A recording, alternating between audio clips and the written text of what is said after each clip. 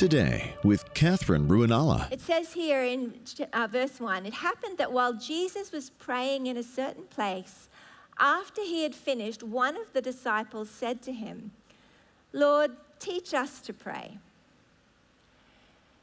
They asked him this because they had noticed there was something about his prayer life that was different. He didn't just recite prayers out of ritual. He had a personal relationship where he would talk with the Father and the Father would speak back to him. I love it when my son comes in at the end of the night or the end of the day, and he takes time to come in and say hello and tell me about his day. And honestly, I hang on every word. I do, because I enjoy hearing his voice. It's relationship. I love hearing my children share their heart with me. It gives me so much joy. But that is only a little taste of the joy that the Father has in hearing your voice. The Bible says, your voice to him is sweet. Your face to him is lovely. It tells us in the Song of Songs that when you come to him, and no matter what it looks like, coming to him in faith, approaching him in prayer, believing that he hears you, gives the Father so much pleasure. And the Bible promises us that if we call to him, he will answer. Hallelujah.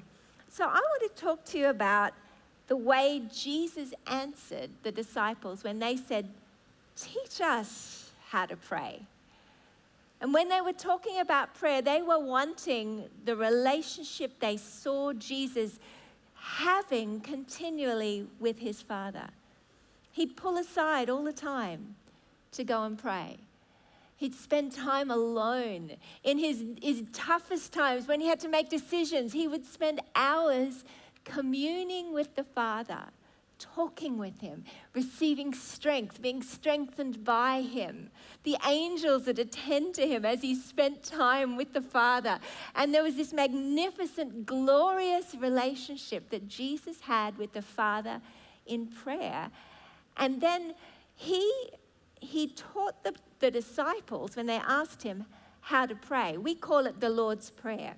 We call it that because it's the prayer that the Lord taught us to pray. Now, I remember when I was 6 years old, staying the night at my grandmother's house, and she bought me a little book on the Lord's Prayer. And I remember reading this for the first time, and she sat with me, and I thought, this is so special. It's my first time ever hearing it. And then at school, we'd say the grace, we'd say, "Our Father who is in heaven, hallowed be your name, your kingdom come, your will be done on earth as it is in heaven. Give us this day our daily bread, and forgive us our sins as we forgive those who sin against us. And lead us not into temptation, but deliver us from evil. For yours is the kingdom and the power and the glory forever and ever. Amen." We'd say it every Monday at assembly.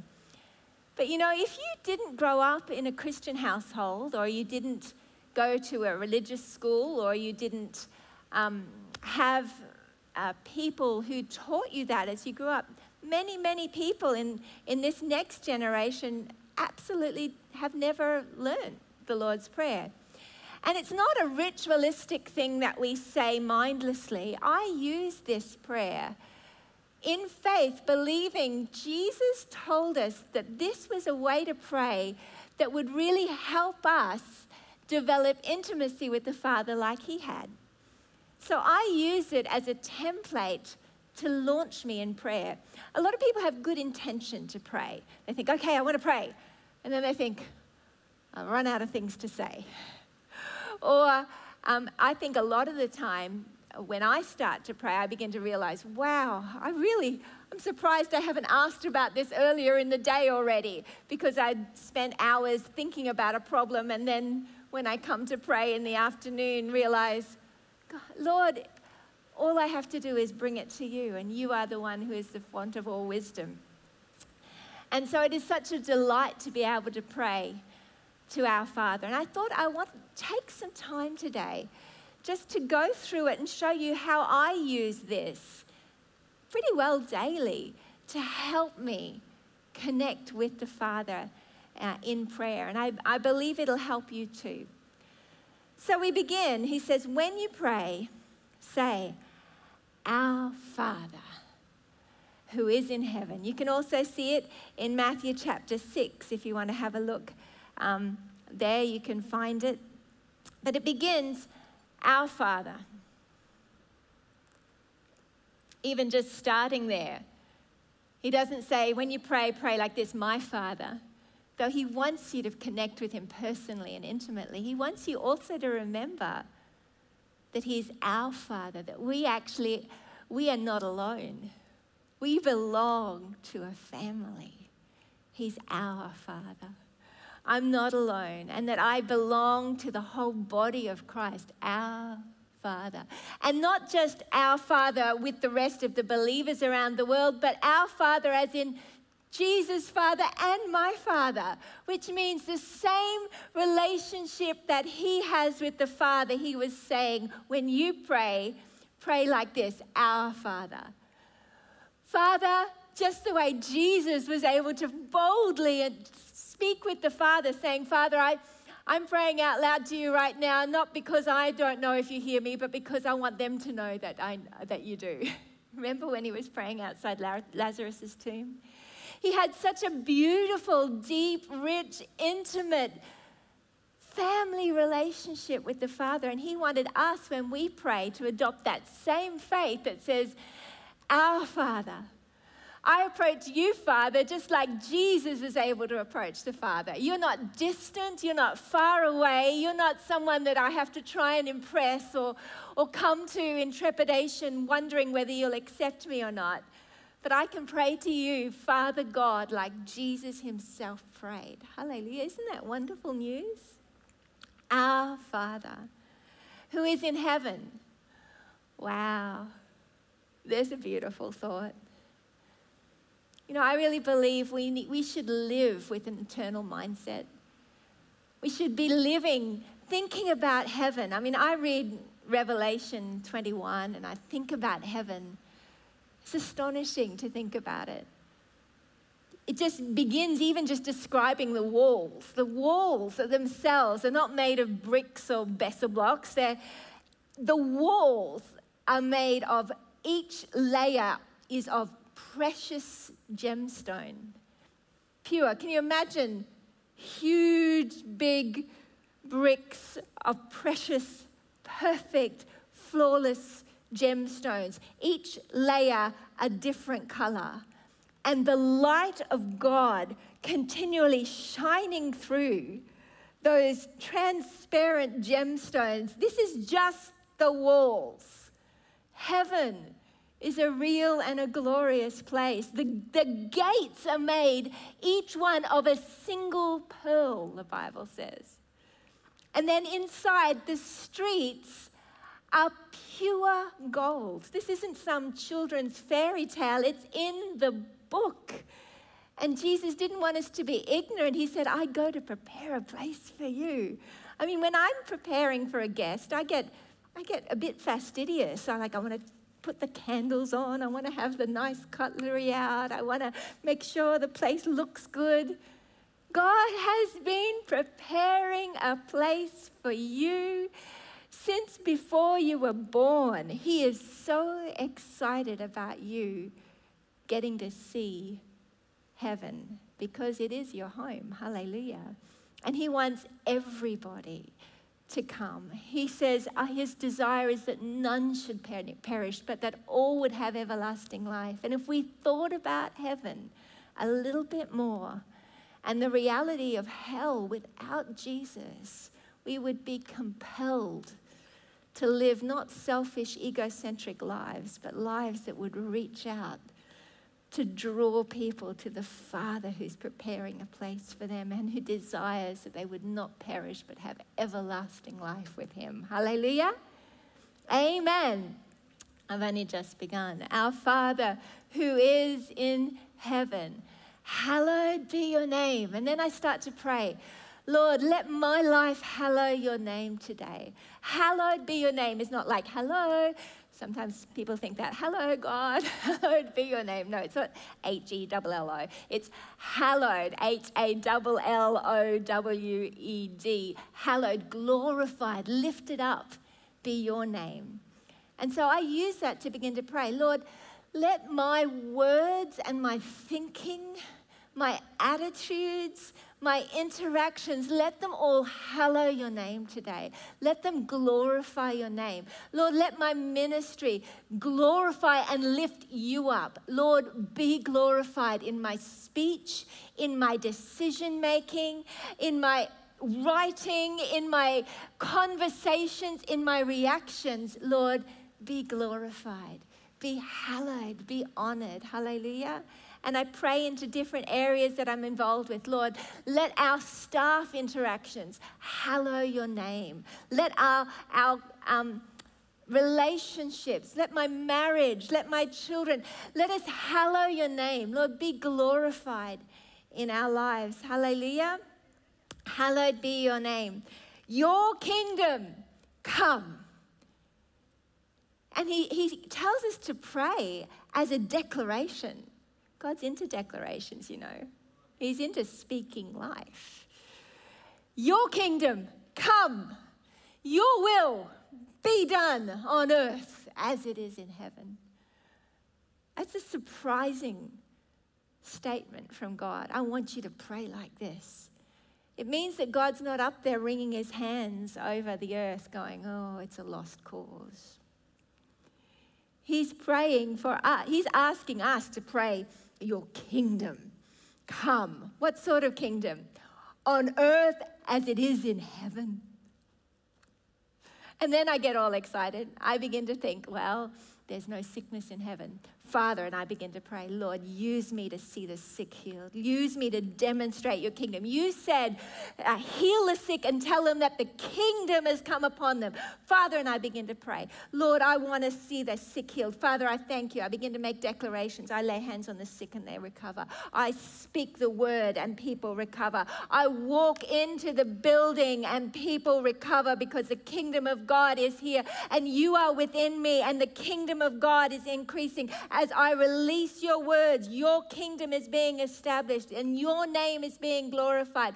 Lord, your kingdom come, your supernatural peace. And I just begin to use it as a launching pad to begin to pray about anything that's in the kingdom that I want to see released through my life on the earth. Hallelujah. I begin to pray for the nation. I begin to pray for the nations of the earth. And you could spend so much time just there. Your kingdom come. Your will be done. And then I begin to pray like, Lord, give me revelation knowledge of your will in every situation. God, give me knowledge of your will. Your will be done. And what I do know about your will is that's openly revealed in your word. I begin to pray, Lord, it is your will that our church prospers and is in health, even as their soul prospers. Father, and I begin to pray for the families. Lord, prosper them. Let them be healthy. Lord, I declare that they have happy marriages, and I begin to speak the blessing of God over them, knowing it's the will of God. It's the revealed will of God for them. Hallelujah. Your will, it's your will. You said, God, whatever we ask according to your will we could have. So I thank you. Your word tells us your will is that they would prosper. Your will is that they would be in health. Your will is that they would walk in abundance of peace. Your will is that all of our children will be taught of the Lord and great will be the peace of our children. Hallelujah. Whatever you can find in the word of God that is his will for the saints, you can pray and declare with confidence. Hallelujah. Amen. And I believe that the Holy Spirit also wants to reveal his will to you in situations. And I take time. I say, Lord, I don't know what to do about this particular situation with this person or with this decision I have to make. But you do. And Lord, I pray that you'd give me knowledge of your will so that I can begin to pray it and declare it. Show me. Holy Spirit, help me. You said if anyone lacks wisdom, let them ask. So Lord, I'm asking. Show me what to do about this building, Lord. Show me what you want to do with the church. Show me what you want to do with the staff. Show me what you want to do here. Lord, I thank you as I ask you these questions. What do you want to do this weekend? What do you want to say? I don't ask like an orphan hoping maybe I might hear something. I ask with a genuine expectation that he'll answer me. Hi friends. For so many years I lived with condemnation, frustrated that I didn't fully measure up. Then the Holy Spirit began to reveal the truth that I was loved, set free, and defined by the performance of Jesus, not by my good works. Such a basic truth, but I didn't really understand it. Let me help you fully grasp the goodness of God and how He's designed us to live supernaturally as new creations. Imagine if you were truly supernaturally free from sin and shame, free to follow the desires that God's placed in your heart. In my new book, Supernatural Freedom, I give you simple keys to unlock the freedom that you were designed to live in every day. When you think about the most perfect father you could imagine, I had the joy this week of having lunch with my dad. He actually got a border pass. He lives in New South Wales, organised a border pass, came up and just had lunch with me. And it was so nice. Mum and Dad were divorced when I was about 4, and we only ever really got to see him on holidays. So time with him is so precious to me, and we had such a beautiful time together. And I love him so much. He's a good father. But you know, our Father, whether you had a good father, an absent father, an abusive father, whatever your experience with Father is, you have an imagination, and you could imagine what the perfect father would be like. The superhuman perfect father, a father that always knew what to do, always was the one who could fix things, the father that could fix anything, the father that could protect you in every situation, the father that always knew the right thing to do, the father that would always make you feel loved and celebrated, the father that would always have time for you. God, our Father, is better than any ideal of a father you could imagine. And because He is our Father, we can have confidence when we pray and we ask Him for anything. Just as you could imagine an ideal, perfect father. Father, I don't know what to do in this situation. Would you please help me? A perfect, ideal father isn't going to go, nah, I don't want to help. No, you haven't really been a good enough person this week. I'm not going to help you. The ideal father is just warm and always there and ready. That's who He is. And when you have faith in His incredible character, in the character, the kindness of God, He tells us what His character is like. He says, I am love. God is love. He is love personified. And then He goes out to spell it out. Love is patient. That means God is always patience personified. He is kind. He is long-suffering. He keeps no record of wrongs. He's not holding anything against you. He doesn't even remember your sins. When you've given them to Him, He separates them from you so as to never recall them again. So when you're asking Him these things, you need to remember He is your Father, the one you've always dreamed of, your great hero. Hallelujah. The one who always, always, always protects, always hopes, always believes, always celebrates, always loves. He is your Father, and He wants you to have confidence in Him today. Hallelujah. I'm not getting very far, but you'll see this is how I get to pray. I walk and I talk, and I use this as a template. So as I get off on, our Father, I could stay there for a half an hour at least. Our Father who is in heaven, hallowed be your name. Your kingdom come. Your will be done on earth as it is in heaven. Give us this day our daily bread. And I begin to ask him. I begin to ask him for all of my needs. Lord, your word says, you will provide all of my needs according to your riches in glory. So, Father, I have need today of love. I have need today of affection. I have need today of strength. I have need today of wisdom. I have need today of provision and finance. I thank you for it. I begin to give thanks for what he's given. And I thank him for what I need. And I thank you. And I ask him specifically, Lord, I need this much for airtime. I need this much for the television. I need this much for the building. Lord, we need help here. Lord, I thank you, Lord, that I'm not a beggar, but you provide for what you ask us to do according to your riches in glory. Thank you, Father. And I ask boldly. God doesn't get upset about that. He loves us to do that because he is our partner. We partner with him as our head, as our Lord and our King. And if he asks you to do something, he will always give you the grace to do what you need to do and the provision for it. But he's waiting for you to ask. The Bible says you have not because you ask not. So I ask about all the things that I'm worried about. Oh, I hope this goes well. Or I hope this one gets saved. Or I hope that happens. And as I find myself hoping and hoping, really, I begin to realize, no, I need to ask. So God, I'm going to ask you about that. I'm going to ask you about that.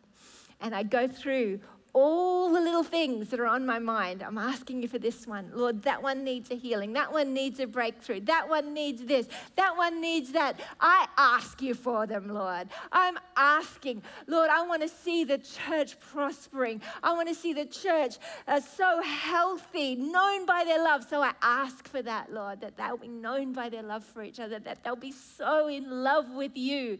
Lord God, that they will walk in health and holiness. And whatever I want, I ask for. And God tells us when we ask him how to pray, he says, ask. Give us this day everything we need, our daily bread we need. And I ask him for revelation. Lord, speak to me. I need fresh bread today. I want to hear your voice. I need an encouragement. I ask for encouragement a lot. And I encourage you to do the same thing because when I do, he really does. I often say, Lord, I need some encouragement. Please encourage me today. And then I look with an expectation to see how he's going to do it. Hallelujah. Whatever you need, give us this day our daily bread. And forgive us our sins as we forgive those who sin against us. Some versions will tell you, and I like it here actually, I think it's in Luke 11. He says, forgive us our sins, for we ourselves also forgive everyone who is indebted to us. In other words, I come to him and I take that first part and I think about anything that is convicting me and think, Lord, I shouldn't have done that.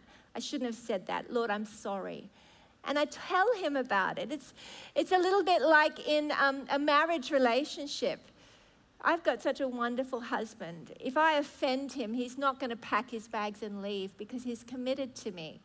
But if I say to him, I shouldn't have said that to you, I was a bit rough, you know, it deepens our relationship. It makes things sweeter. And in the same way, I come to the Father every day, and I keep short accounts with him. Lord, I shouldn't have had that attitude. I'm sorry, that was wrong.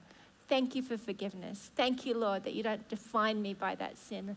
Lord, I thank you that you don't even remember it now. I receive your forgiveness. I receive it, God. I deserve to pay for that, but God, you have taken that debt from me, and I thank you. I receive incredible grace and mercy where you don't even recall that sin. Thank you, Lord, for forgiving me. And I genuinely repent, recognizing that without Jesus, I would have to pay for that, and the wages of sin is death. But Jesus Christ died and rose again, so I don't have to pay the price for that. Praise the Lord. Hallelujah. But I genuinely repent and change my mind, and I ask him to help me recognize, Lord, is there any presumptuous sins? Is there anything that I've been doing that is displeasing to you? Holy Spirit, bring it to my remembrance now so that I can make sure that I'm exchanging that for your righteousness, your holiness. And then he says, And as we forgive those who are our debtors or who are indebted to us. And for me, that even goes to the point of situations where I feel like people owe me something. That one owes me an apology. When I think about it, they owe me an apology. Have you ever been like that? Well, the Father says, I want you to forgive them like I forgive you. So I think, well, I feel like they owe me a debt of an apology. Oh, it's a debt. I can forgive that. So I let the debt go. I let the debt of that apology go. They no longer owe me, God. Even though they haven't paid their debt, even though they haven't apologized, it's a debt I get to let go and forget about, just like you've forgiven me. Hooray, praise the Lord. It's our opportunity to be like him. Forgive us our debts as we forgive those who sin against us. And lead us not into temptation, but deliver us from evil. I thank him that he gives me a way of escape out of every temptation, that I'm not a victim, that he has given me strength and wisdom. But I also pray, deliver me from evil. It's a prayer I've been praying very consistently, actually, for the last 6 months. And I've been amazed to watch how the Lord has been showing me things and people and situations in my life that needed adjustment, deliverance from evil. It's a powerful prayer, and I encourage you to pray it.